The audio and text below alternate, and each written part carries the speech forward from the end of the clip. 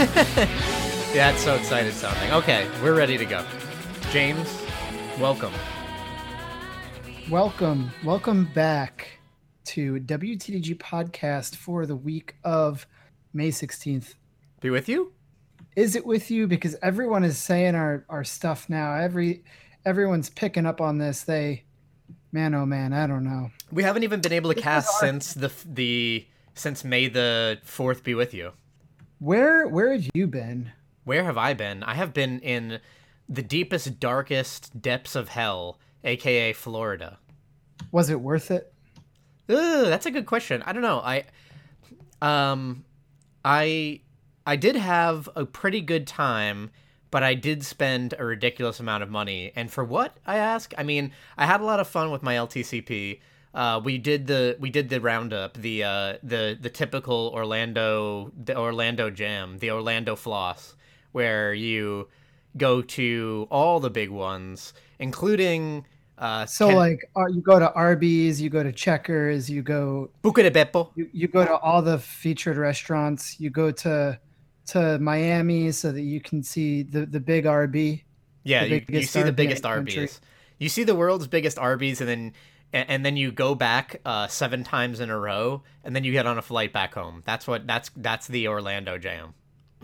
No, we went to a couple of we didn't go to the animal thing. What is it? Animal Kingdom or whatever. What is the animal thing? The animal wing of Disney. You know how Disney is in different regions?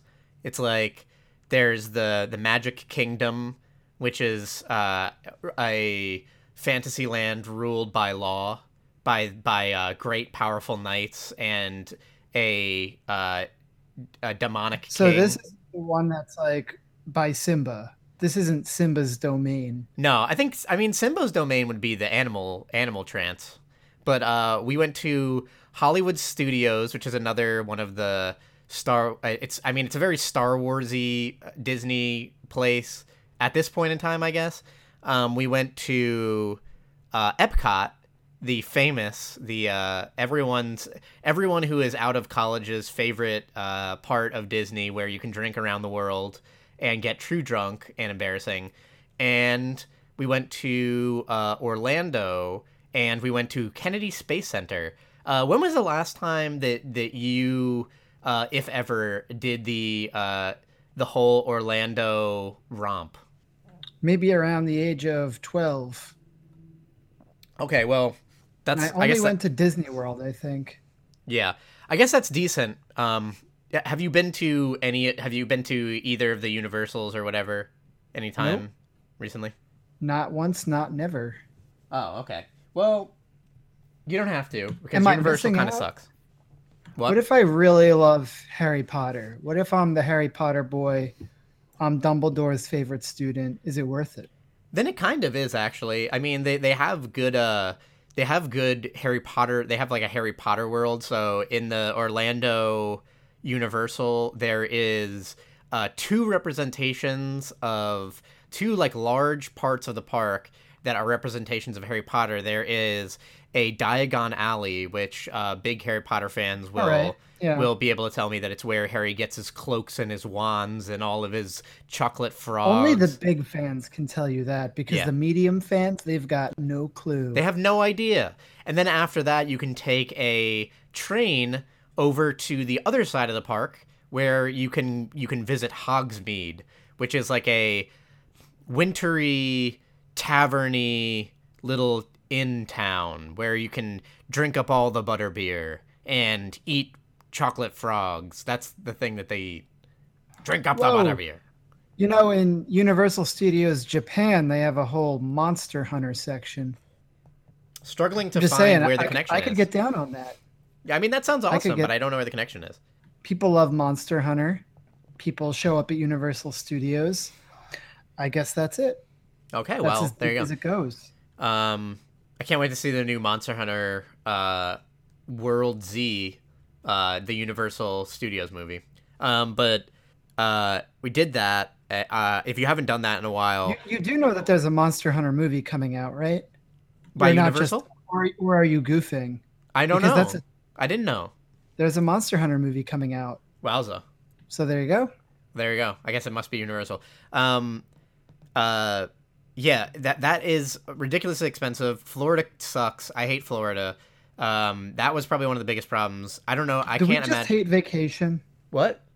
Do we just hate vacation? No, because I loved Japan. I had a great time in Japan.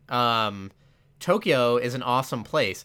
I spent How do you about feel half. about like unstructured vacation? Is that the trick? Like, does it I have to be just yes. like fast and loose? Like that's the way to do it, right? That's one of the things though, right? Like with if you're gonna do the parks, uh, my LTCP is very much about planning and structuring the vacation, and that If you're gonna actually if you're gonna do parks, you have to do it. yeah, you're right. Like if you're gonna do parks, you basically have to do it. And one of the things that makes Disney actually pretty good to be at, which doesn't really happen for Universal without paying for it, is that everyone who buys a pass to Disney, you can download the app and then you can set up a fast pass where you basically say like, I want to go to this ride between this and this time, and then you get on a very, very short line, and chances are you get to do it. You get 3 fast passes, so you kind of want to schedule them all pretty close to each other, because once you bang those out, you get another fast pass, and then for the rest of the day, whenever you finish that fast pass, you unlock another fast pass. And the lines are terrible. Like, I can't imagine... Always. What? Always, every theme park. It makes me not want to ever go to theme parks because you spend so much time just waiting in lines, and that is boring. Yeah, it's kind of crazy because like I don't even understand at some point what people would love about them. Like Yeah, no yeah. matter... And can you imagine going by yourself to a theme park? I cannot Like imagine it. not having anyone to talk to on the line, that would be bonkers. Oh my god, that is the worst hell that I can ever imagine. But the crazy thing about the theme parks, and yeah, like I don't know if it just makes me seem like such a stick in the mud to say, is that I guess I have to really know like when you're okay, so take these two, you add up the amount of money you spent and the amount of time you spent walking between things, waiting Seventeen things. hundred dollars. Sure. Waiting on lines, and then juxtapose 26 that hours. with the amount of time that you even were on a ride, like to have fun. Like rides last 20 between like minutes.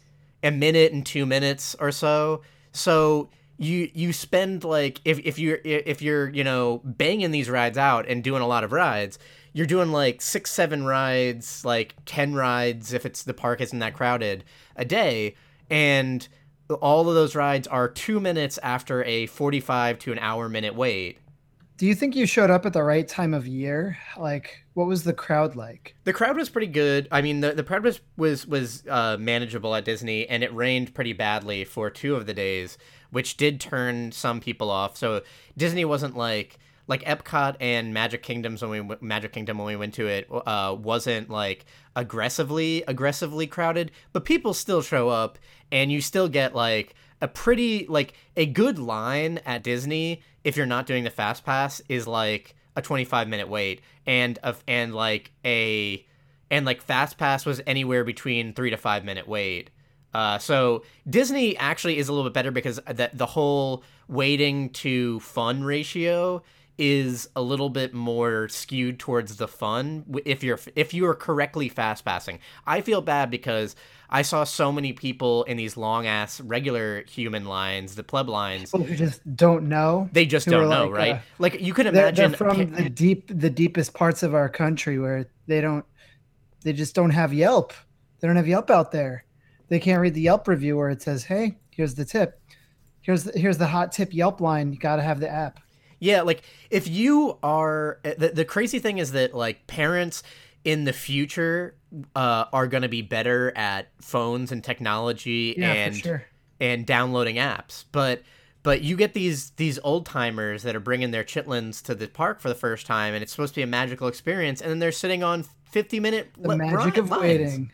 Those kids are blowing up on those lines. They're actually inflating, but at least these days they're probably just playing Fortnite on their phones while they wait in line. Oh, those damn kids. That's the twisted future. Yeah, I actually do have a list today, and that's how you know it's going to be a good cast, because I had to list out the things that I think you or I would want to talk about, and one of those things is Fortnite, and I don't know if you want to talk about it, but I put it on the list. I play Fortnite every single day at this point. So maybe you do.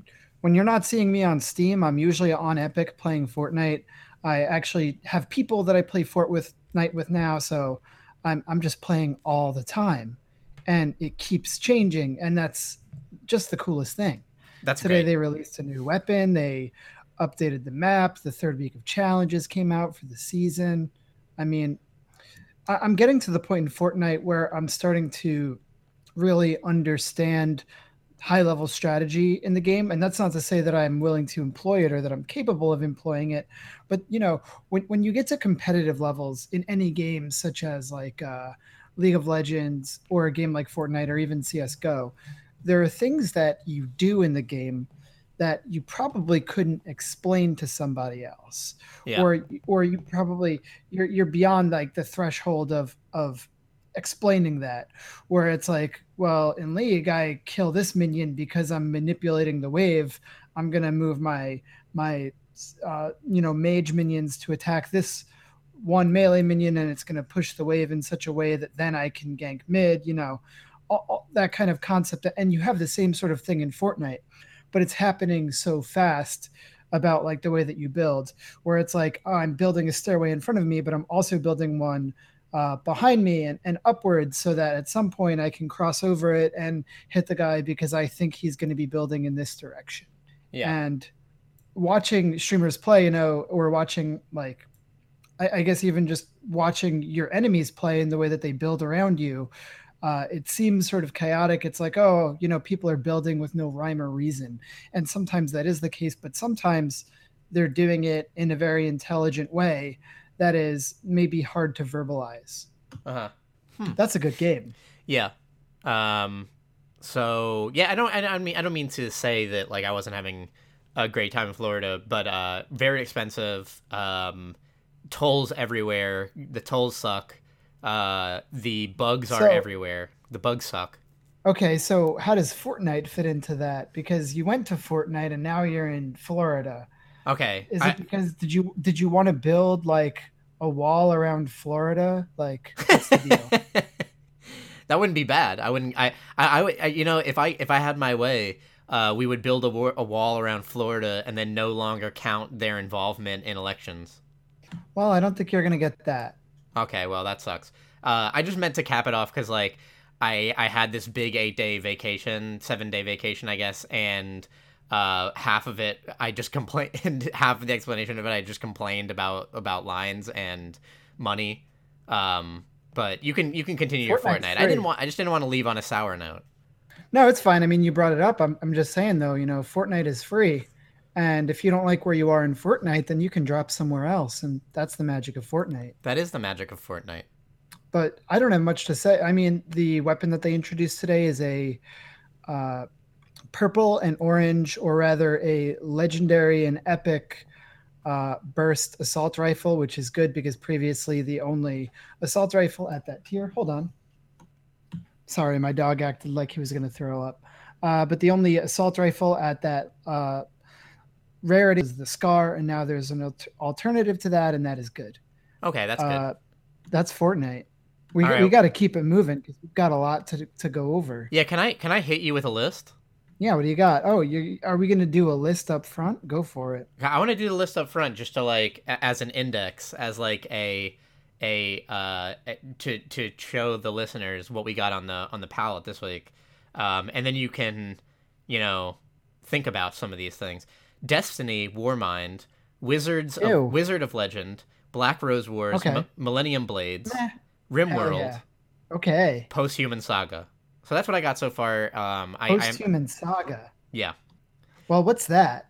I don't know what that is. That should probably go in the more board gamey Kickstartery thing, or if you want to just jump into board games right now, because I am pretty itching to hear about some Millennium Blades. I don't have a ton to say about Post-Human Saga. I'm pretty interested in it. It is unfortunately at this point, I have to say unfortunately, another Kickstarter game, another Kickstarter board game. It looks pretty cool. It kind of has some of that like Borderlands charm of like a post-apocalyptic mutation kind of thing where you're fighting, but it's also like, you know, cheeky. The game plays out in kind of an interesting way with like the players not really interacting on the board, but like playing their own games, and then the main way that they interact is by like different Euro game mechanic kind of things where they're like there's like an economy and purchasing things. So there's like a main hub that they're purchasing things from, and that's kind of the main way they interact. So they don't really interact on the outside. And then the game kind of plays out as you're placing tiles down. The board starts off barren, and you basically bid on the center for other tiles against other players. And when you get those tiles, you are able to place them down, and slowly you are able to make a map of your own. You have like a quest that is hidden from other players, and there's all this other stuff and all these story elements of like being able to fight monsters or find friends and foes and stuff. There's a lot going on, huh? Yeah. So it's an interesting little thing, and it's very, you know, it's like an interesting cross between like Fallout as a board game, but with like Euro like, you know, resource management and survival. So I just thought it was kind of cool. It's another Kickstarter-y idea that no one can play yet, right? Yeah, like it does get hard at this point to start saying that much, because I'm also like so all in on Black Rose Wars, and I know you're in on Black Rose Wars and Imperial, so I didn't back Black Rose Wars. You didn't? I didn't. I've got 4 days. That's a heel turn, but I think you will. There's so much that has come out for that game recently. Other new schools of magic. None of it's come out, am I right? What? Except none of it's come out. Except none of it's come out. Yeah, like all this stuff planned, but it sounds really cool. Like since the last time we talked, they launched they have been talking about another expansion. So there's the Chrono expansion, and now there's the new Inferno expansion. And the Inferno expansion just sounds really exciting because it adds a lot to the base game. Both of the expansions kind of do add to the base game and aren't necessarily like entirely you know, expansion only, like with like expansion only mechanics. One of the cool things, or like one of the main things about Black Rose Wars, is that the setup of the rooms plays a huge part in the game. They're randomized, and you can play with whatever tiles you want, or and they're supposed to be randomized where they're placed, or which ones you choose, or which ones you don't choose. So they can completely change the way the game works. And both the expansions, especially Inferno, come with a lot of new mechanics that can be just thrown into the base game, into the, you know, traditional style of playing without playing with like Chrono co-op-y things. New schools of magic and evocations and stuff. I was excited because since the last time we talked about it, they now have a blood magic school, which is always very exciting to me, and a blood magic wizard along with a cool blood magic evocation. They just announced they just finished kickstarting or unlocking all the bard schools. So that I'm interested to see. It's just cool because, like I've said before, Black Rose Wars, every time that they add these new schools of magic, it changes. It makes the game even more diverse and harder to ever really get bored of, I guess, because every single time. What? It's almost like they're adding new decks. Yeah, like since it's kind of like a deck building game, and since you're pulling from schools of magic, adding more schools of magic makes like more potential combinations or win conditions or strategies, and all that's really exciting. All the like the new stuff is really exciting. What if I told you that there was a game where you build a deck, and it's out now and you can play it, and there's 52 different expansions that go into it. 52 different flavors. I know what game you're talking about, but 52 expansions sounds wild for a game that like. So it's not expansion. So let me tell you a little bit about Millennium Blades. So in the last 2 weeks since we've recorded, I have really thought about nothing else but Millennium Blades, and it is a game about collectible card games where you play as a collectible card game player who's buying, trading, and selling cards and then building a deck and competing in a tournament of Millennium Blades, the game within the game. And when you're assembling what's available to you in the game of Millennium Blades, you're choosing five expansions, three promos, three mastery sets, and then a number of bronze, silver, and gold promos out of a pool of 52 different sets.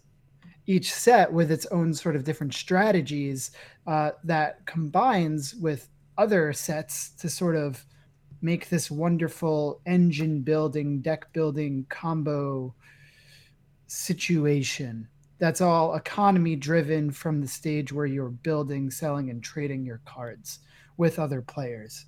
One quick question. So for the expansions, you almost made it sound like they don't necessarily like tie into the main game, but they're more of like a flavor on the side of like you played the game once with all these basic with the cards that came with it, and now here's a new set of cards that like So when I say changes. 52 expansions, see, it's a little confusing because I'm not actually talking about expansions for Millennium Blades, the card game, the board game. I'm talking about expansions for Millennium Blades, the card game within the board game. Hmm. No, that's what I So mean. Like, how does that affect it? Like, do they all work in the same time, and you're like throwing them the new cards into the pool, or are you playing with sets? So the way that it works is you assemble a store deck at the beginning of the game. So when you assemble the store deck, you're taking all of the core cards, which are always in every single game, and then you're selecting five expansions, four promos, and three mastery sets together, and then that becomes the store deck of Okay. which you will buy cards from. Okay. But you actually start off, you select a character, and the game comes with eight default characters, or no, six default characters, and the set rotation expansion, which I purchased, comes with another four, so 10 in total. And they each have their own deck building power and their own tournament power. So there's sort of two stages of the game, one of which is where you're assembling your deck, and then the other stage where you're competing in the tournament. And each character has different abilities for both of those.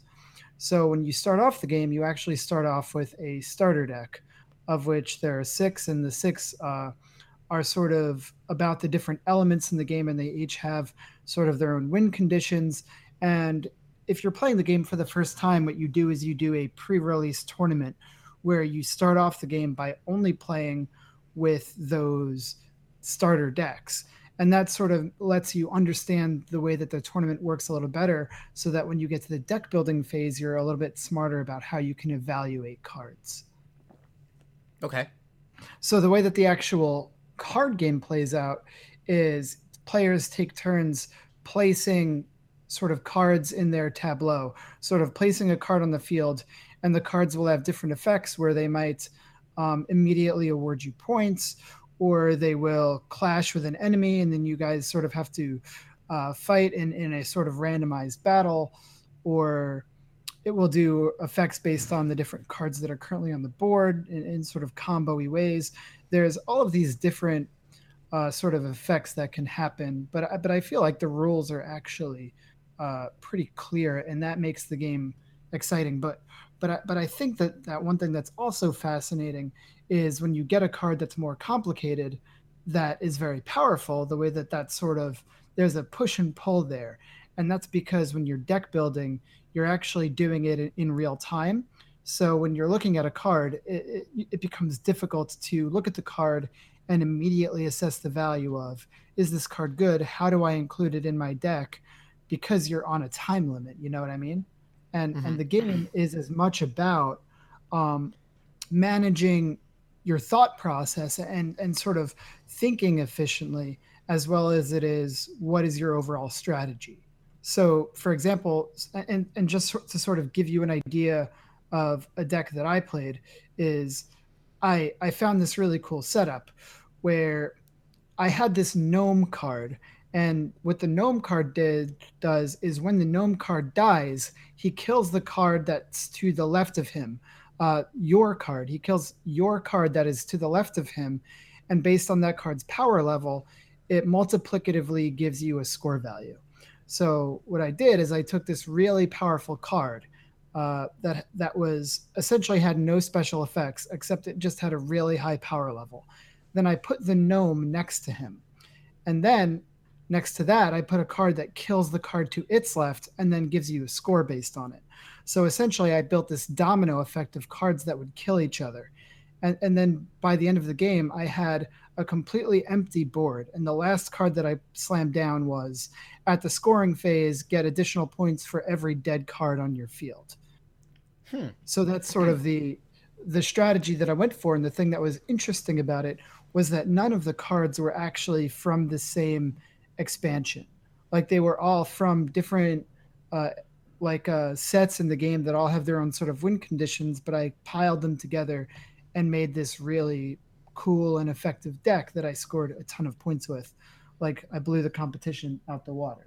So it's like that thing where Blizzard wants to do with Hearthstone and never can succeed, where the new sets add to strategies in the old sets and make a card that would maybe say like kill the card next to it, which is kind of bad, more interesting. Yeah, and you know what else is interesting is that the Millennium Blades that you're playing in the board game is not a one-to-one translation of what the Millennium Blades card game in the universe is. So, one thing that's interesting is that when you crack open a pack, you're actually only taking the rare from that pack. So, uh, the card back for every card in the game is a booster pack. And the idea is that you would toss out most of the commons and that you would only keep the rare card. You know what I mean? Yeah, I really like that. I had heard that. Because when I first heard about this, I literally thought of it as like tearing open booster packs, which would have been really cool in its own way. But I still see what they've done there and appreciate it.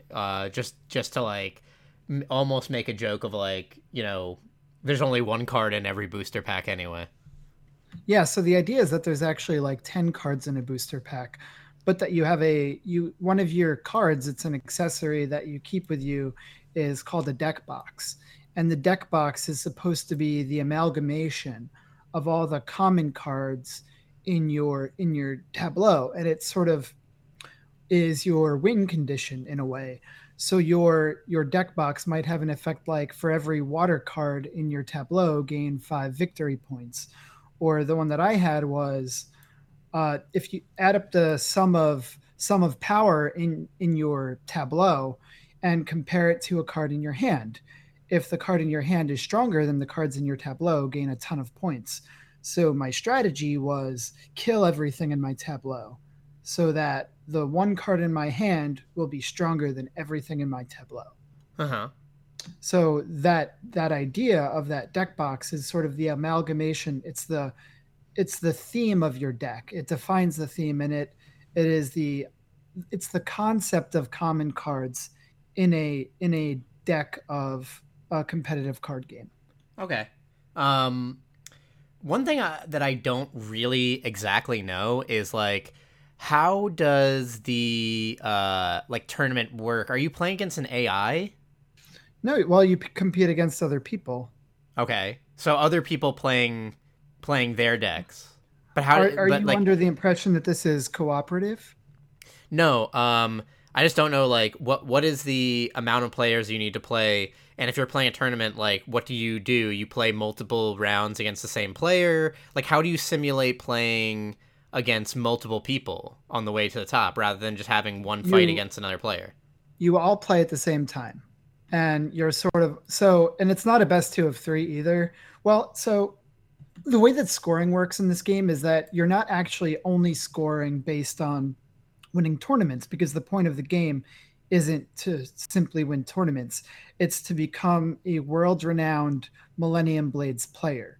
So there's actually more than one win condition. You also gain points based on collections. So when you're in the deck building phase, you can get points from building sets of cards that have commonality between them. So if you build a collection of cards that are all like fire based, or they're all soldiers or citizens, then you get victory points for that. You get victory points for the placement that you make in tournaments, and you also get victory points for the friendships that you make with other players through trades. Okay. So there's actually more than one way to win the game. You could technically win through collections, and different characters have different things that they're good at and bad at. Some characters are really good at collecting, good at deck collecting, and certain characters are good at different parts of tournament plays, such as battling other players, or the aspect of being able to hold more cards in your tableau and be able to sort of make bigger combos that way. Some characters are based on friendship, and that's where they are good at. It's interesting because there's more than one strategy. It's not just about winning the tournament. Yeah. And that makes sense, though. That's like also a kind of a thing that is true for other games. I've seen it with Hearthstone, where there are players like Reynad, who is like, he was a pretty good player, but he was more than that, like, intelligent at like deck design and stuff like that. So he created a bunch of really popular decks, and he didn't necessarily pilot them to victory in tons of tournaments, but he got famous off of his like metagame intelligence, and he was able to boost himself into being like popular enough and making enough money to own a team and then make more money off of that. So it's kind of like an interesting thing where you don't have to be the best at just playing a card game or doing something to be the most popular, to be the best, or to get the most out of it. You know what I mean? I mean, the king of Fortnite is Ninja, and Ninja's a great player, but it's impossible to say that Ninja is the best player. Some of the best players might be members of TSM, but Ninja's the king, right? Because Ninja has strengths in other places where he's got his stream, and his stream is sort of what drives, his cash. I mean, simply put, it drives his cash. He is the undisputed like king of Fortnite. When you think of Fortnite players, you think of Ninja, and it's not because he's the best. It's because he's the most popular and makes the most money. And that's another way to, which is another way to be an undisputed like champion of something, right? Like, and that's another thing that's represented in the game. So that's kind of cool that it's a CCG simulation game that kind of takes into account that winning the tournament is not the end all be all, even though it would seem like it would be. Yeah, so Millennium Blades is sort of like a cult hit, but it is pretty, the audience is kind of small, and that's sort of tough for me because I'm at this state where I can't just sit down and play it because it requires other people.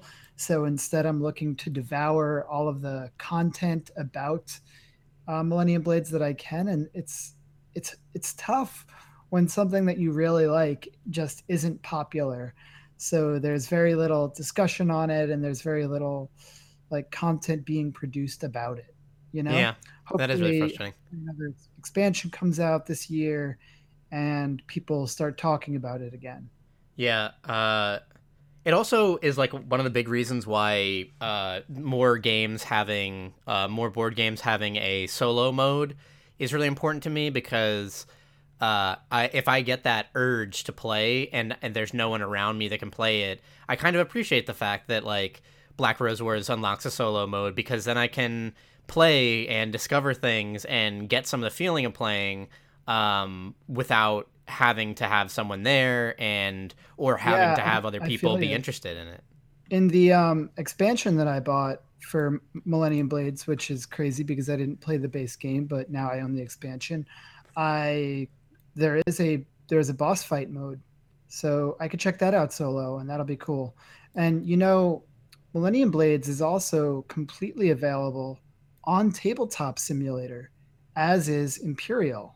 Oh yeah, which is not even out yet, but they're doing that pretty often. I have got to get into that because the value seems great. I'm waiting for the Steam sale. What about you? Do you think you could get into some Tabletop Simulator? Absolutely. I know that there is. I don't know if there's a Gloomhaven, but I know that there's a monster, There is. Kingdom Death monster. There is? There is Gloomhaven, yeah, community built. And there's also VR compatibility Ooh. where you could just sit at the table and, you know, have it right in front of you. Maybe you could even use the hand controllers to flip cards. Hmm. Yeah, that's one thing I really like about Kingdom Death. I actually played Kingdom Death today, which was a good, like, today was an Solo? awesome day because today was my first full day back. So I got to really do more of the stuff that I need to do as, like, a really introverted person to, like, spend time just I know what you quietly. mean. Yeah. And like, reading stuff and playing video games. And And so tomorrow I'm gonna rip you away from that because we're gonna get together and play some board games. I know that's very exciting.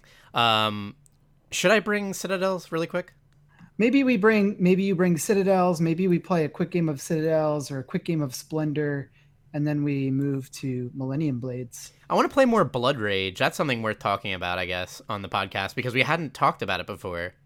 I liked Blood Rage. I thought that that was a pretty solid game.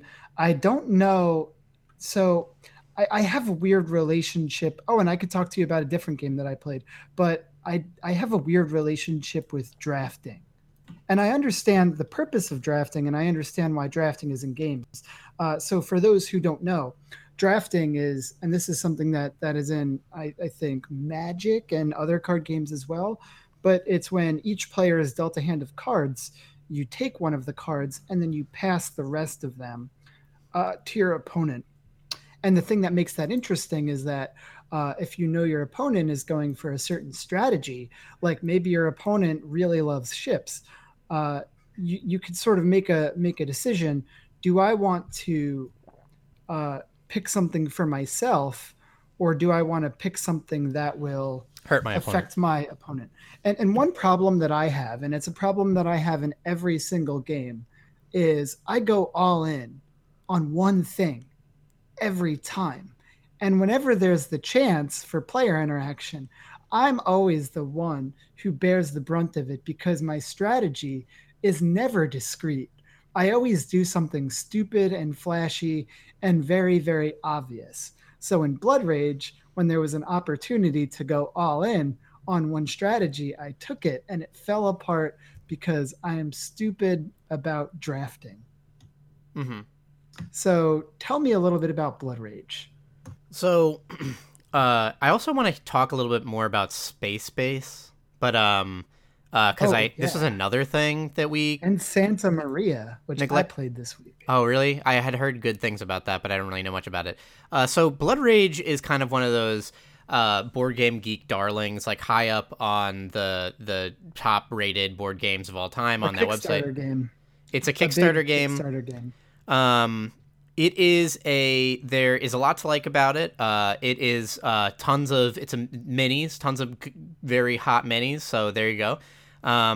It's pretty simple. I think it's like actually one of the great things about it is that it combines like as far as a lot of war games go, it combines a lot of complicated elements into very simple things to make it so that it's more of like it's like the Hearthstone version of the war games like Magic the Gathering, if that makes any sense, where like there aren't like it's pretty short and simple if everyone knows what they want to do or knows how to play the game.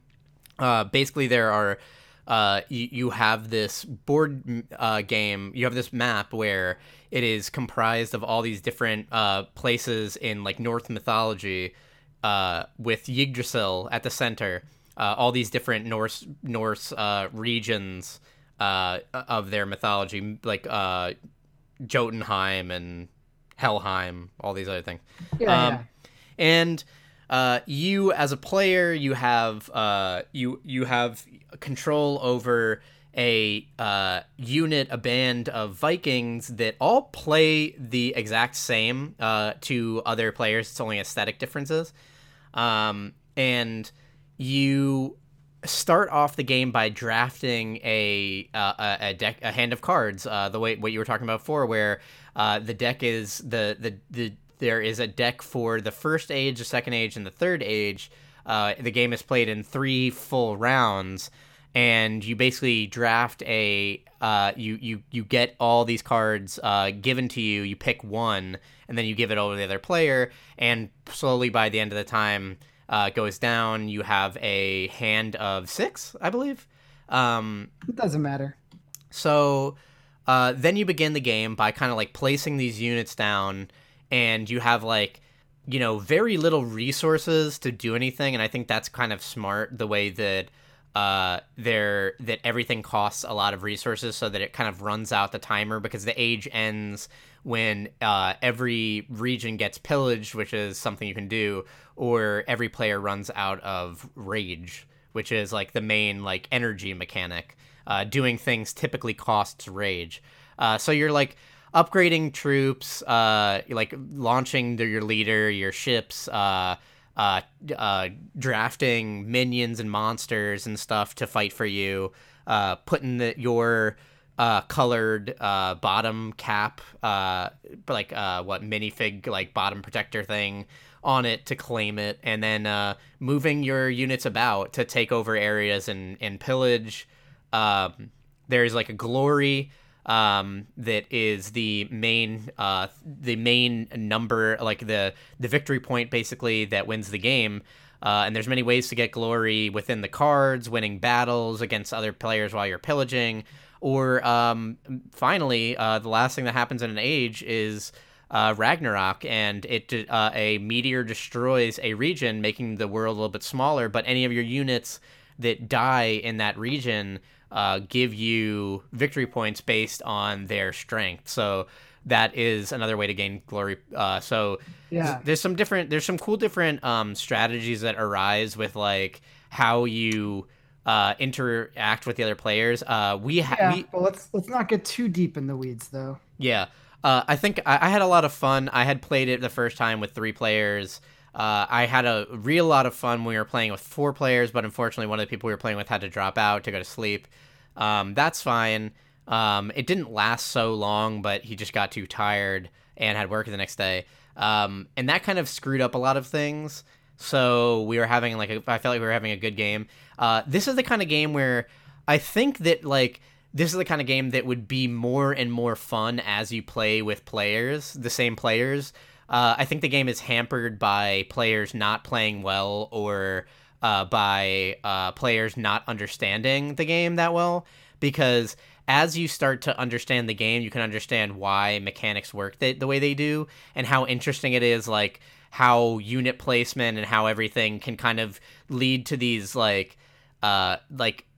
height of board games is like that. One of the great things about board games is like looking around the table and kind of like staring at the placement of all the units and thinking like, is this player gonna screw me over if I do something, and like what are my options right now, and like will I get retaliated against if I do that, if I because if when you try to pillage an area, which is a big kind of thing about the game, you get a big reward for doing it.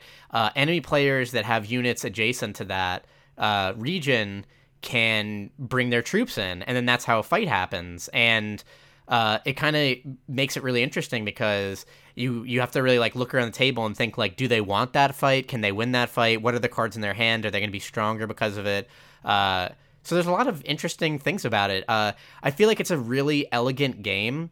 It's really easy to wrap your head around and to explain to people. And I think that once it all makes sense, it is a really nice little war game. Like it really does a lot with a little, I guess one of my issues with it though is I feel like, and this is completely wrong, by the way, that once you've played the game once, you've sort of seen everything that there is to see.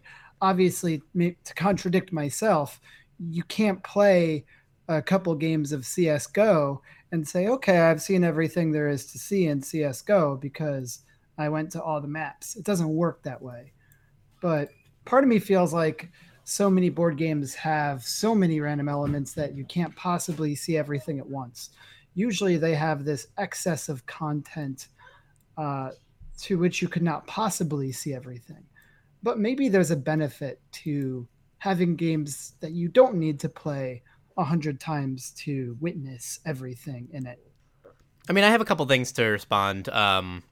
First of all, I would say that Blood Rage is more on that chess side of things, where instead of getting replay value from random elements or elements that may not see play the first 10, 20 times you even play it, I think that Blood Rage is more about knowing what is there and being able to play around it. Like And CS:GO. yeah, like you're saying, it is more on that style of game. It is not a game that I think will surprise you with new elements from time to time. But I think it is the kind of game that, like, as you're playing it, the excitement comes from understanding the mechanics, and then the mechanics being basically laid out for you, and knowing what is available. Like, I could imagine the game being actually almost better if a group of like 4 super good players were playing the game and they knew every card in each of the ages, to the point where, like, they knew from like what cards are missing as the hands come around the table, with like what players might have like the scary cards that are for like fighting, like who is going to go for a more fighting and pillaging style, or who is drafting minions and going for that kind of thing, because so much can happen in the game that I think it really is more about, like, each move you do will slowly make the game, similar to chess, like each move you do slowly makes the game unique, and like creates new unique situations. So it's not going to be it is kind of a bummer, though. Like, I do get what you mean, and with the board games we've been playing, and with our kind of like knowledge of board games, I do kind of understand, or I do understand that kind of craving all these elements that might not see play many times, or all these random elements, to the point where, like, playing a game once is like, it doesn't feel like you even played it, because it feels like you want to jump into the next round. Like when you play Clank, there are so many cards that you won't even see. There's so many strategies you won't see. There are strategies you can go for, but not get a card, not have something available for you. And there's a lot to want to make, a lot that would make you want to play again. Whereas in Blood Rage, once you've kind of played the 3 ages, there is a set amount of cards in the game. I think each time you do the draft, you other than taking away cards, because there's a specific amount of cards that have to go around the table in everyone's hand. Playing with 3 or 4 players puts more cards into the pool, but it puts in an equal number into the pool, to the point where once you shuffle the hand of like 6, the first starting hand of 6, before players start picking their cards and drafting, you have 2 cards that are randomly face down that won't be played that game. And because of that, it means that you're basically seeing like every card. If you play through a full game of Blood Rage, then, especially with 4 players, you will have seen, like, in large part, every card in the game.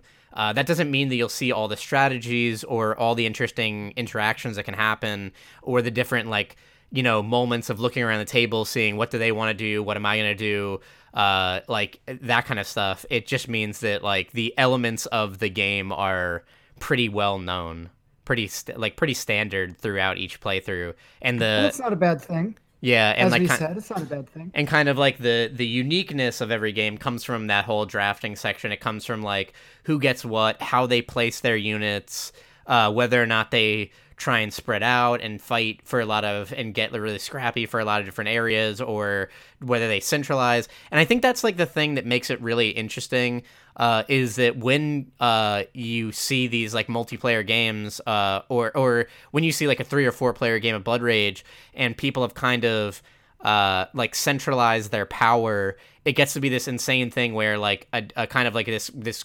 scary war thing, this scary, like, war example of, like, who does something first and how will it happen, and, like, if I do this, will they threaten me? And you see what kind of power they have on the board, but what kind of power they have in their hand. I think that's kind of, like, the interesting thing in Blood Rage, is thinking about all the possibilities when you start building up that board and players start putting the minis down.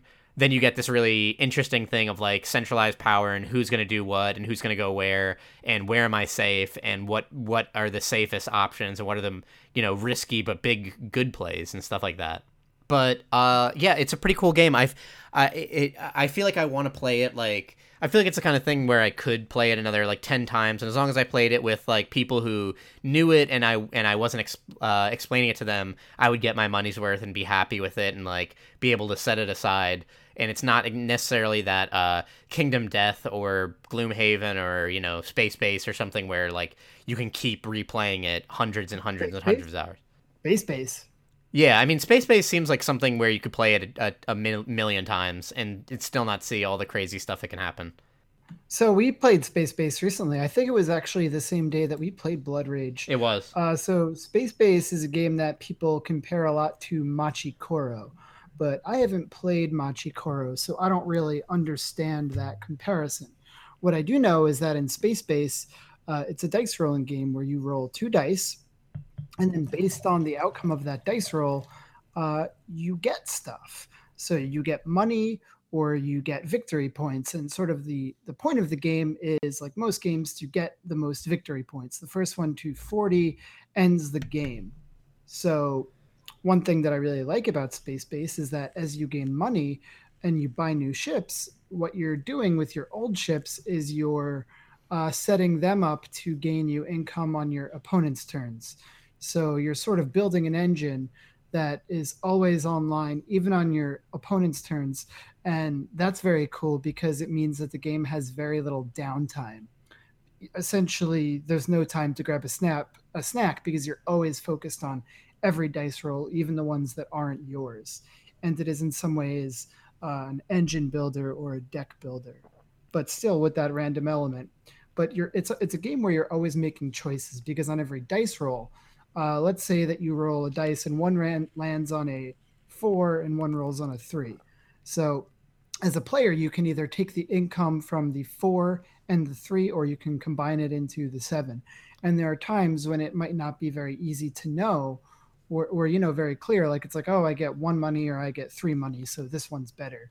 But sometimes you're choosing, do I want victory points or do I want income? Like which one is going to be more important for me for the strategy I'm running? Mm-hmm. What did you think of Space Base? I thought it was really cool and really elegant. Like, it is the kind of thing where you have to see it in action a couple times, like play a couple rounds and start seeing the things. There's a lot of cards that have like a symbol on it that don't, because the cards are tiny, so they don't really explain like what it's saying it's going to do without someone who is a good ambassador for it or without constantly looking up the rule book. And then there's some like weird, interesting, unique interactions there that like it's important to look through the rule book or, like, once again, have a good ambassador for it. I really like, I really like that whole element of being able to do things on your opponent's turn because, engine simulators give people that sense of like that almost like weirdly satisfying, exciting sense of like efficiency of like having intelligently building out in such a way to be the most efficient. And this game, I think, really does it really well. I love the way that you're always active, you're always online. Like once you start buying those cards and setting up the other cards to be affecting during your opponent's turn, you get to the point in the game like pretty quickly where every time a dice is rolled, you have to look at it, and then you, even not on your own term, have to make like interesting decisions. And I really like that. It makes it so that like you're never frustrated with like you're not necessarily ever frustrated with like you're rolling and not getting a great roll or not getting a great roll that works for you, and then saying like, oh, now they're gonna go and then they're gonna go, and it's gonna be a while before I play again. Like you're always active, and that's fun. Like that's really unique and interesting. It's definitely the kind of thing where like I would love to see it. I would love to play it more or see like really good players play it and see how they do it. I feel like it's on that level of like Dominion almost, where where people can play like 10 billion hours of Dominion and want to keep going because every game is unique but still has a high amount of like strategy and intelligence in it. So there's a lot of good stuff about I Space wonder if Base. that's how Dominion players feel. I don't actually know how people feel after 100 hours of Dominion. I mean, I think that the Dominion has those players. Dominion has those people who play like Dominion Online and just constantly play it. The online Dominion is pretty solid. Is that a standalone kind of thing, or is that with tabletop? No, they have like a website where you can go and just play Dominion, and it's free, but you have to pay for expansions. Okay. So, is this the part where we talk about video games? Well, I guess we could. I have been playing Wizard of Legend. That's a new game. Came out for Steam and Switch. Yeah. Yes. Man, that is a really cool game. It reminds me a lot of Hyperlight because it has a similar aesthetic. It has a similar like pixel art with like a better detail, like not blocky characters, and then like very well animated. So it has like a lot of like interesting visceral combat. It's that kind of thing where the gameplay feels amazing and like hitting with stuff or dashing around super fast feels incredible to play, but you can't really super well explain it.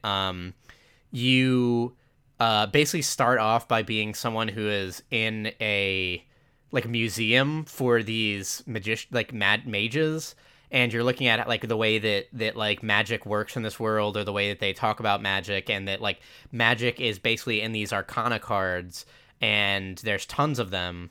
And what at the end of going through this museum, this relic calls out to you and teleports you to this big trial that is happening in the like capital city, that is like an invite only trial for mages. And then from then on, from what I've seen, there is a hub world, and then you go into a roguelike style dungeon that is randomly generated against like randomly generated enemies and stuff like that, where you are trying to, from what I can see, 9 floors, Okay. or maybe 9 floors, 2 floors of enemies, and then 1 major boss.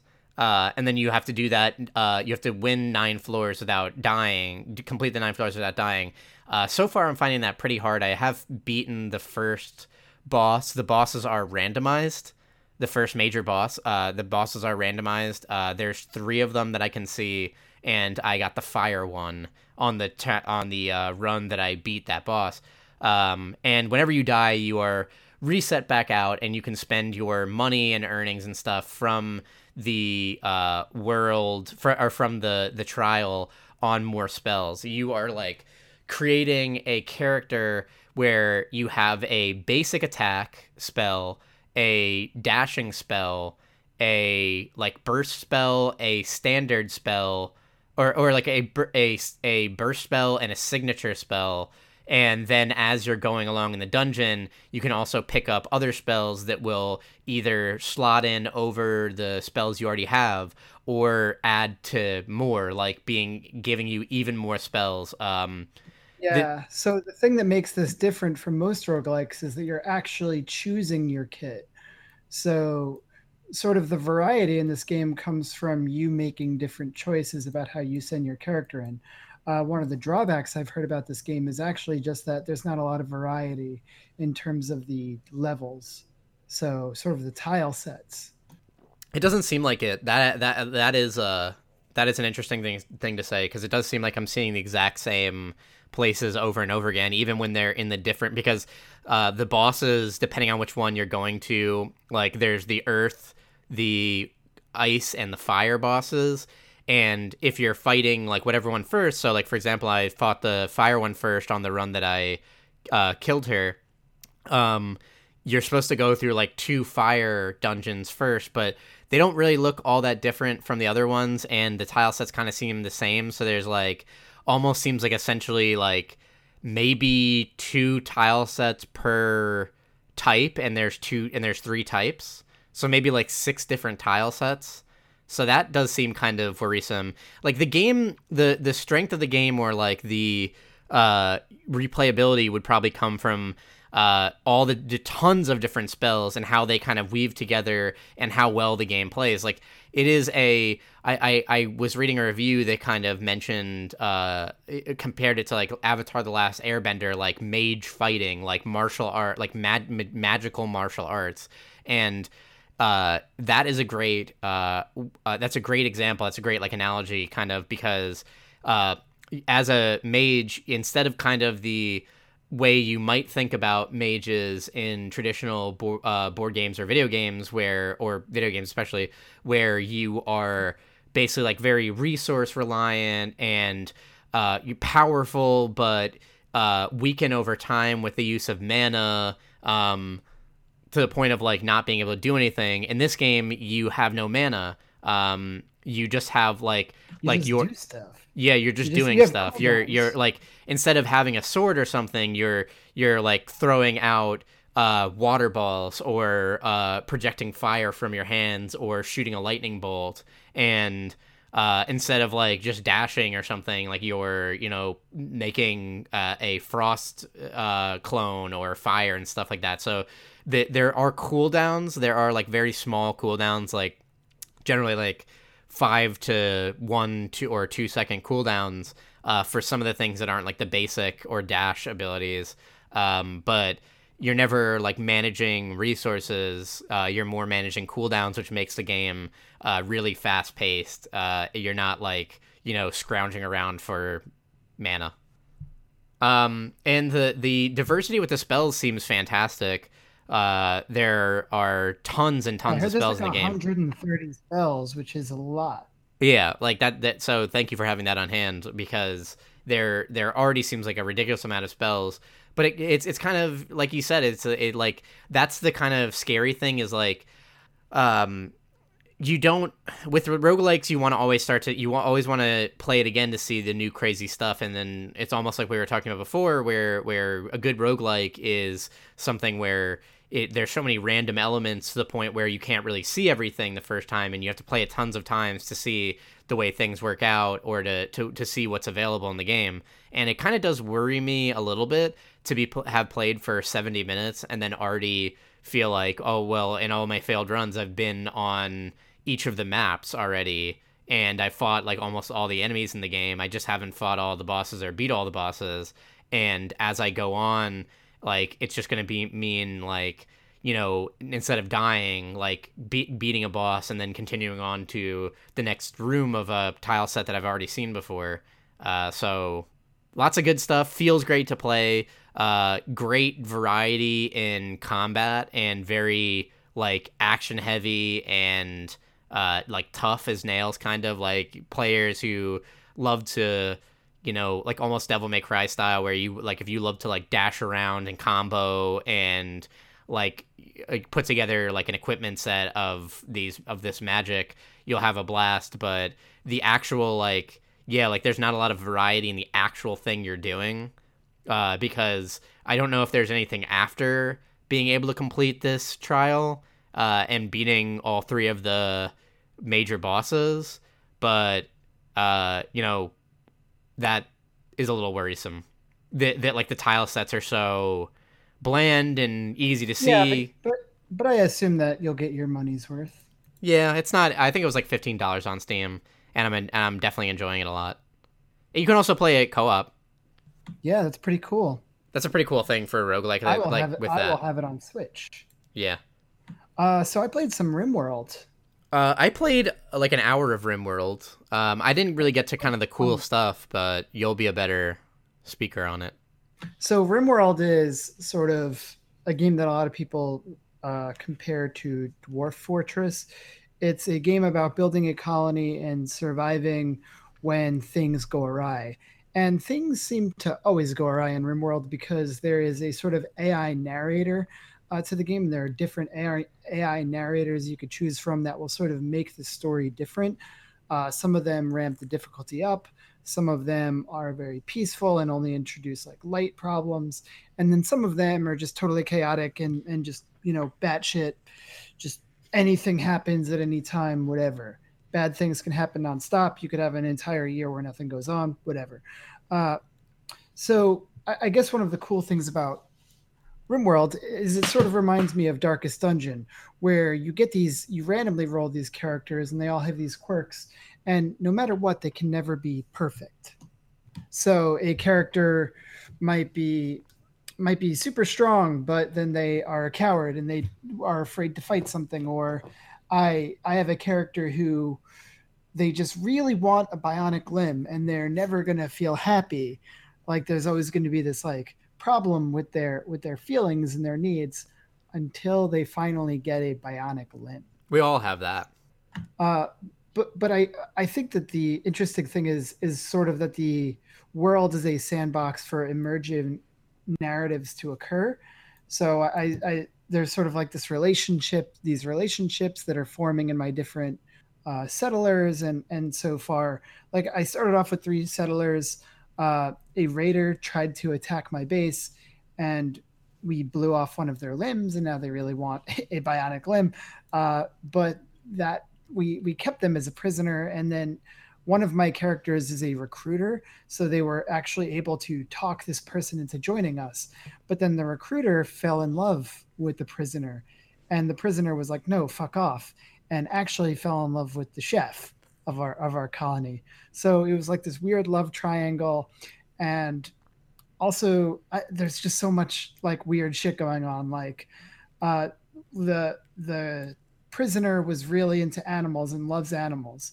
So every time that a boar comes near the base, uh, the boar gets tamed, and now I sort of have this pack of boars where whenever anything attacks me, there's just this pack of boars that's unleashed that comes and attacks things. But because of the fact that uh, my settlers have this affinity with animals, uh, it's causing troubles in the wintertime because we don't kill animals as much, and then we don't have the resources necessary to make warmer clothes.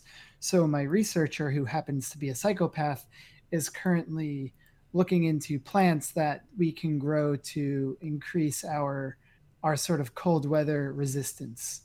And that's what's going on. And there's so much weird shit in the game that I don't know about yet. Like one of my characters has an affinity for, like, has a sensitivity to psychic resonance. So whenever psychic events occur, they have like they're more affected by it, and I don't know what that means yet. There's also this huge and massive world map that I haven't explored any of.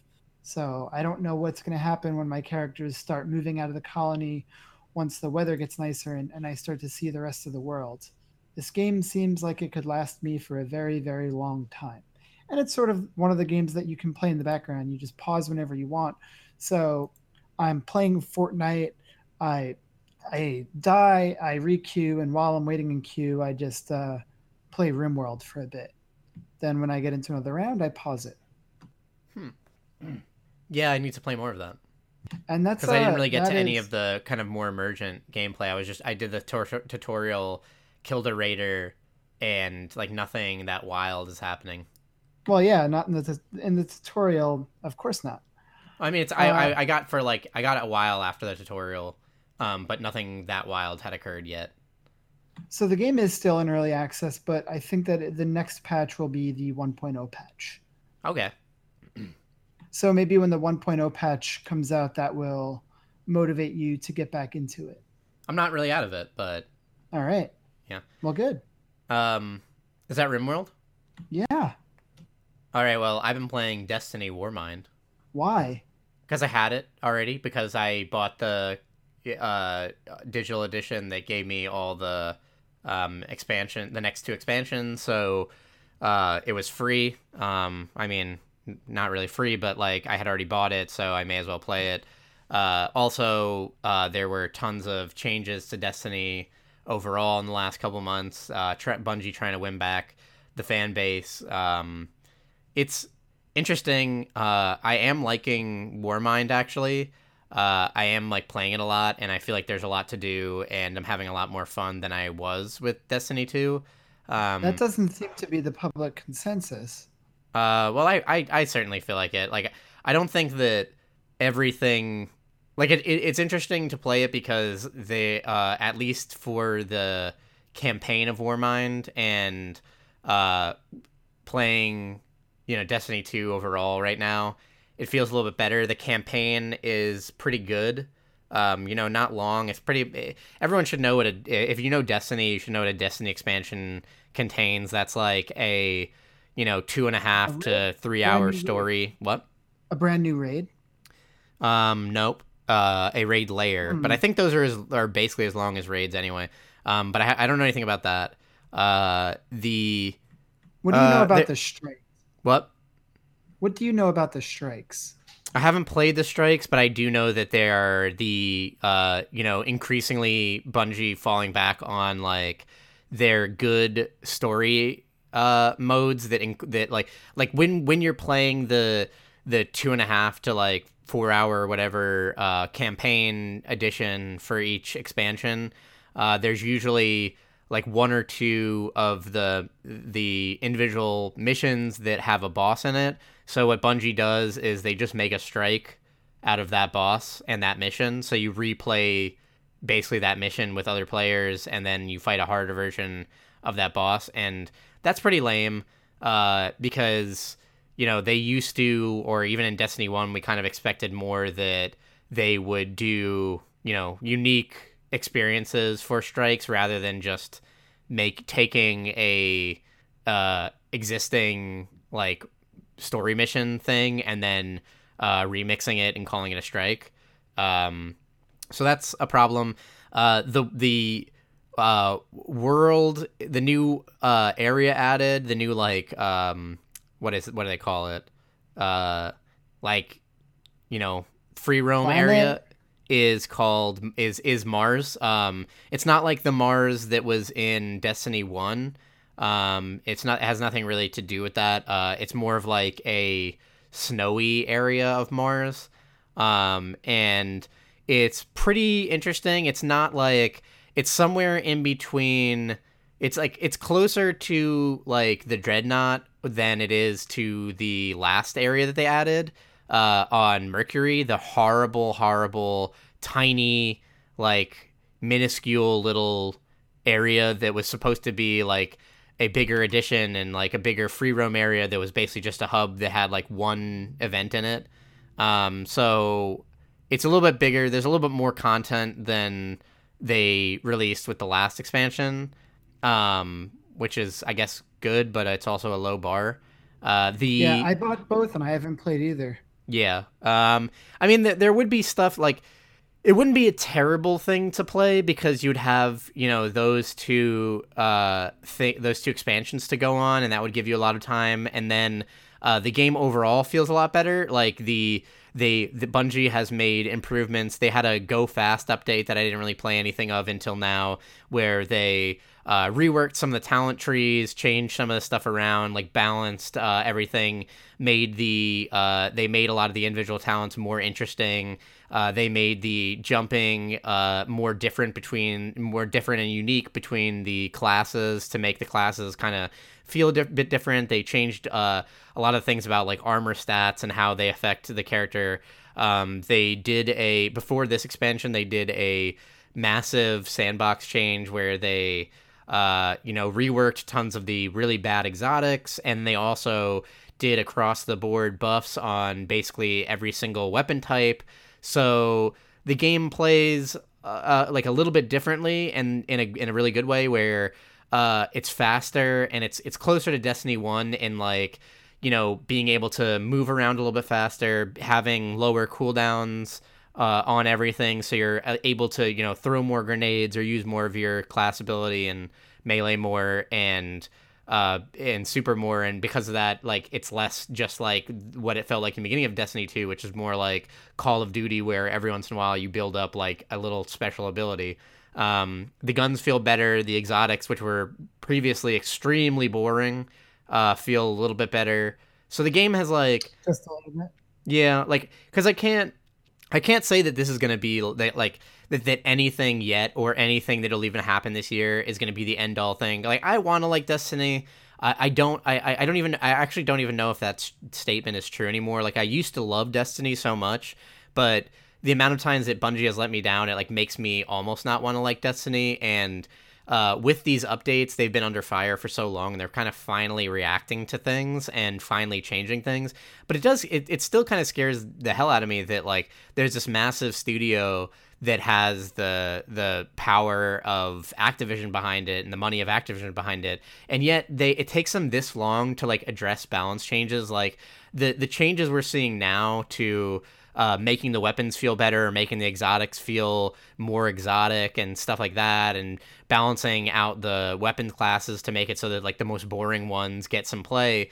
Like that kind of stuff in any other company, I feel like that kind of stuff would have been addressed now, and it wouldn't be such like a big deal. It wouldn't be like, it would be like the game came out and in the first month or two people are realizing like, hey, the exotics are really boring, and what's the deal with these double primaries, and all the classes are kind of stale and boring. Yeah, Destiny is kind of buried under the weight of itself. And it's weird because it's like there's not so much there that it makes any sense to me why they can't make quicker changes. Like, one of the whole big things with Destiny 2 was like their justification for scrapping the original Destiny instead of building on it was that the original Destiny was this big development hell cycle, and because of it they weren't able to really have an engine or work with it in the way that they discovered people wanted to. Like, people wanted to play it like an MMO. They wanted it to be this hobby grade kind of thing where they could play it every day for years. And with Destiny 2, they were like, well, you know, you're going to leave it behind, but we're going to have a much better engine and a much better vehicle for like addressing problems. So if there's imbalances with weapons, we want to be quicker on it, but they're not at all. Like, they're just as slow to doing any of that. And then like therein lies like the huge problem of Destiny 2 is like the players were more understanding of these issues the first time around, and I think the game was a little bit overall better than Destiny 2 was at launch, which is kind of weird because Destiny 2 seemed like it was going to be good, but then all the problems kind of started arising and it got like very long in the tooth very quickly. So it's like weird that the game is like almost trying to, it's like at the point that it's at now, it's almost trying to get back to a place where it's at least as fun as Destiny 1, but then after that they're going to work on like more of the content issues. But it's like, it's so weird. Like, Destiny 1 was so fun, but they had a content issue problem, and now they made a less fun game and they're spending all this time apparently working just to make it as fun as Destiny 2, but it still has these content issues. So like, when are they ever going to get it right? I don't know if I care to find out. It's a bummer because I really want to like that franchise, and Bungie has let me down so many times that it's like there's not a lot of trust. But there's so many other games to play, and that one doesn't even have a battle royale mode. Yeah, it's true. What else was getting a battle royale? I forgot. Something funny was getting a battle royale. Battle Right. That the Battle Right, the top-down arena game, is getting a battle royale mode. The truest form. We are in the post existence of battle royale, where battle royale is just the mode that you add to anything to try and get more people to play it. You know, I like battle royale though, and I think that's a good flavor. Speaking of battle royale though, did you hear that Boss Keys is out of business? Oh no, I didn't hear that. That's the isn't that the Cliff Bleszinski spin-off company? Yeah, that's the company that made Lawbreakers and Radical Heights, which is their new early access battle royale game. Oh wow, and they're out of business. So what's happening with Radical Heights? It's staying up for now, but that's about it. I have no idea. So maybe that never gets out of early access, huh? Yeah, I guess that remains to be seen. You know, the shooting in that game was pretty good, but this is a situation with MOBAs where it's like, for MOBAs, there was League of Legends and there was Dota 2. And for Battle Royale, there's PUBG and there's Fortnite. And I don't know if anybody else is going to be able to do it, to enter that space, until Blizzard says, here's Heroes of the Storm, Battle Royale edition. Yeah.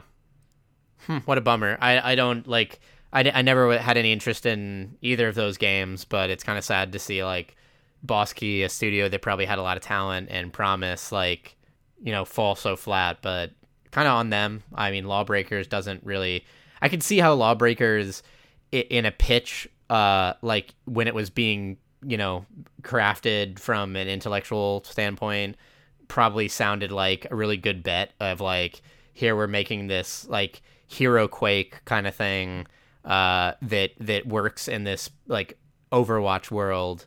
But I feel like it took them too long. Like if they had come out with it like 5 years ago, then when they were making the idea for it, it would have been a hit.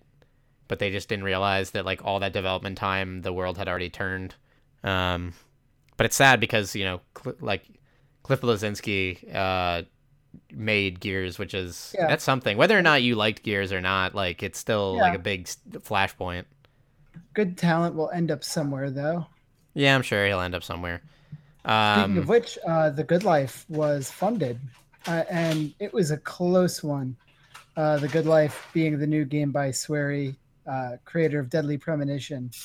I backed that. Did you back that as well? I backed that. I'm really excited about that because it was so close to not happening.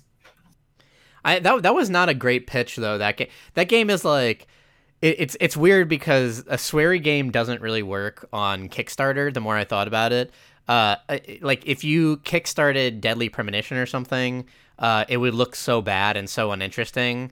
But really, like the interesting thing of it is playing it and seeing how the dialogue is or what the world is and seeing the weird choices. And you can't really get that from a Kickstarter pitch. It just almost seems like kind of a basic, like simple, almost boring game. Did you see the video where Swery had all of his friends promote the game? No. So he had all these famous like video game and pop figures saying, in Swery's new game, people turn into what at night? And it was the dumbest video, but also maybe one of my favorite just like videos to advertise a Kickstarter. Yeah. That is a really good game if you like both Twin Peaks and Haruki Murakami, I guess. Turning into a cat and in a secluded village with a murder, huh? That at night people turn into cats. That is out of 1Q84, right? Yeah. The Town of Cats. So there you go. Did you look into the new Path of Exile League at all? I didn't. Is that going on? The new Path of Exile, well, currently they're doing a flashback event where it's just like you get tons of drops because that's what it's about. But starting June 1st is the Incursion League, where you enter a Vaal temple in the past and you're able to construct a Vaal temple sort of out of the rooms that you find in the past world. I'm a little unclear on how the mechanics work, but I think the thing I'm most excited for is all of the new skill gems and all of the reworked skill gems, because it seems like there's going to be just even more variety in terms of what the meta allows. It was kind of weird to see. I was just thinking about recently that Bestiary seemed like one of the biggest expansions they've ever added, and so interesting and so promising, and yet it would really ended up being a really hyper disliked league, and to the point where they're not doing anything with that anymore. Like they removed every aspect of it. Usually when they make a league, something rolls over onto the base game so that like it builds onto the game overall.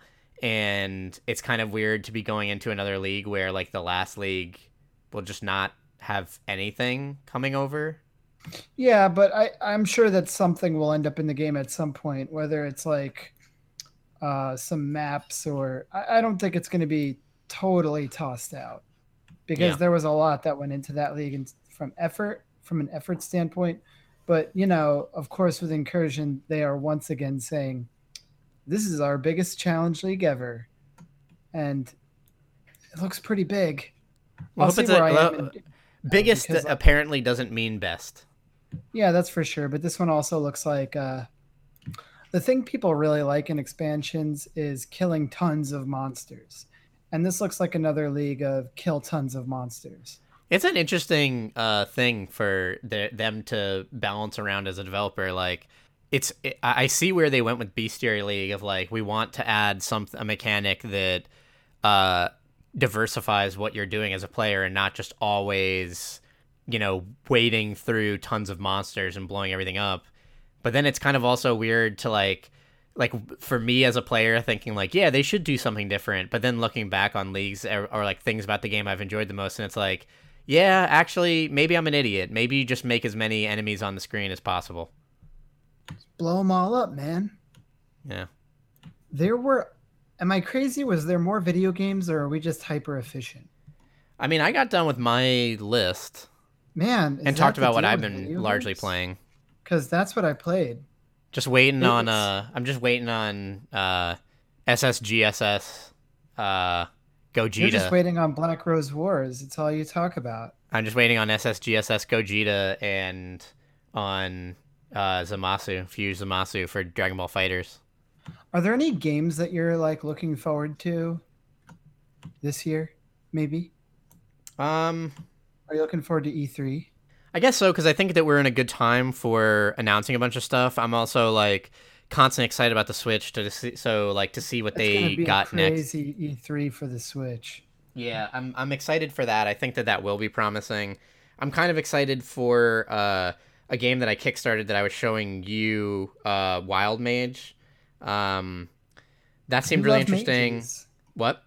You love mages. I do love mages. I don't think I talked about this yet on the podcast, but I believe that's coming out. Let me take a look. So approximately December this year. No, December next year. Sorry. Oh shit. Ooh. So that's a hot minute away. But that's an interesting game. That's not coming out this year. So my point that I was gonna make is kind of moot. I feel like the thing that I'm more excited about is my Kickstarter wave that I got coming for me. You see, what is in your Kickstarter wave? Some surprises that I can't talk to you about yet, even you. But more than anything, is it out of embarrassment? Like, why can't you say it? Because I want one of the things to be a surprise. Let's see. Unbroken is coming out later this year. That I'm very excited for. That's that's available to play right now on Tabletop Simulator. Yeah, I should definitely do that. But I also think that would kind of ruin it for me. Like I think that like I would enjoy playing the actual card game more than playing it on Tabletop Simulator. So I wouldn't want to spend that much time with it if I got it, but maybe I'd want to check it out. So that should come out. Put some Millennium Blades on Tabletop Simulator if you end up liking it, though. Yeah, so that's supposed to come out this year. I'm excited about that. That's December. Let's see. Arena is supposed to come out May next year. That is exciting. Black Rose Wars is January next year. That's Imperial probably the most exciting. What? Imperial is December of this year. Oh yeah? That game looks really cool. Court of the Dead, Mourner's Call that I was talking about, that comes out in December this year. Again, some of these things are going to change probably or like be moved around. And what else? City of Kings, January 2019. That's another one that looks really interesting. A worker placement RPG that has a lot of WoW elements in it. A lot of people compare it to WoW, and I think the designers enjoy that comparison. So a lot of vanilla. Do you buy current board games, or do you only buy the idea of board games? I think the next board game that I want to purchase as like a game that currently exists is Dead of Winter. But I would have to have a good team, a good group of people to play that with. Is that a co-op game? Yes. The confusion of my voice comes from the fact that real quick, because I've never played it, so I don't want to spend a ton of time talking about it. It is a zombie survival game, and I know like the metaphysically everyone rolled their eyes, but it is the height of that in board gaming. You play with a team of people, and you're all sharing resources and stuff and trying to help out the overall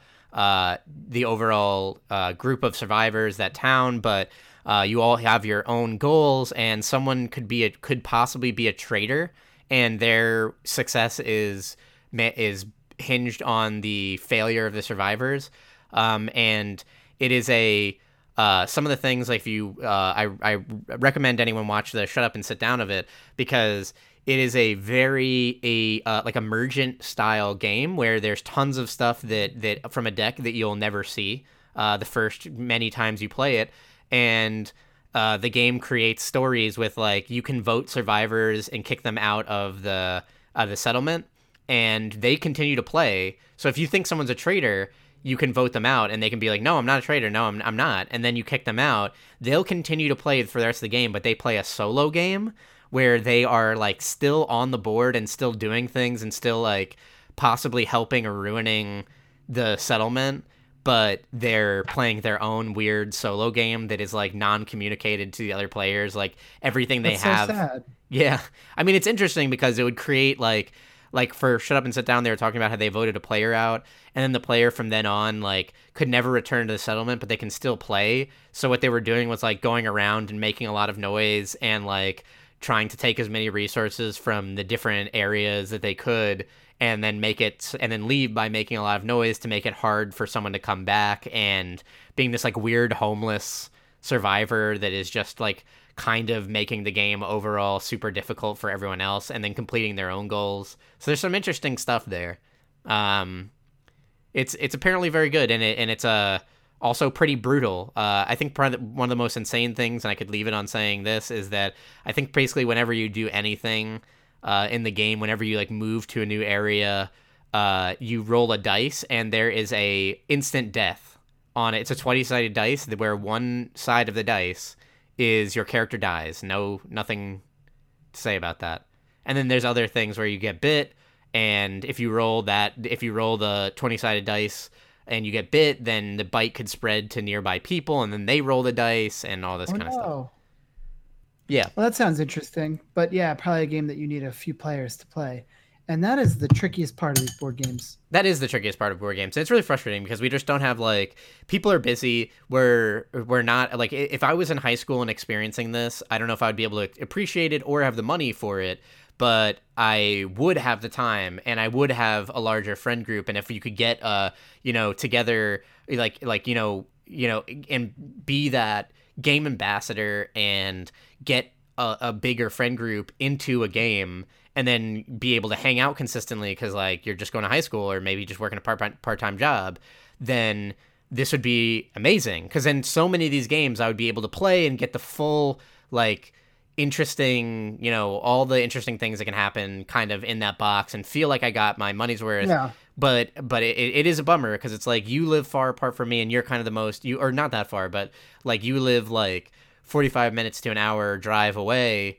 But we work opposite schedules, and it's hard to meet up, and you're the kind of the other person that likes the game the most, so it's hard to find, like even getting these games or thinking about kickstarting these games. Like, I do have that worry, that fear of, like, will I ever experience it fully? Like, will I ever get to do, like, for like Blood Rage, I was happy that I could play half a game with 4 players, but it's like, that's what I want to do with that game. It's like, I want to play, like, 10-20 games over a couple months with 4 players. I want to have all those players in there, and it kind of, like, it kind of, like, hampers the experience if you can't get a big group together. Yeah. Well, I gotta say, I'm expanding my player base, because if you meet one person who plays board games, they usually know a couple more people, and if you could just connect everybody together, eventually you got a stew.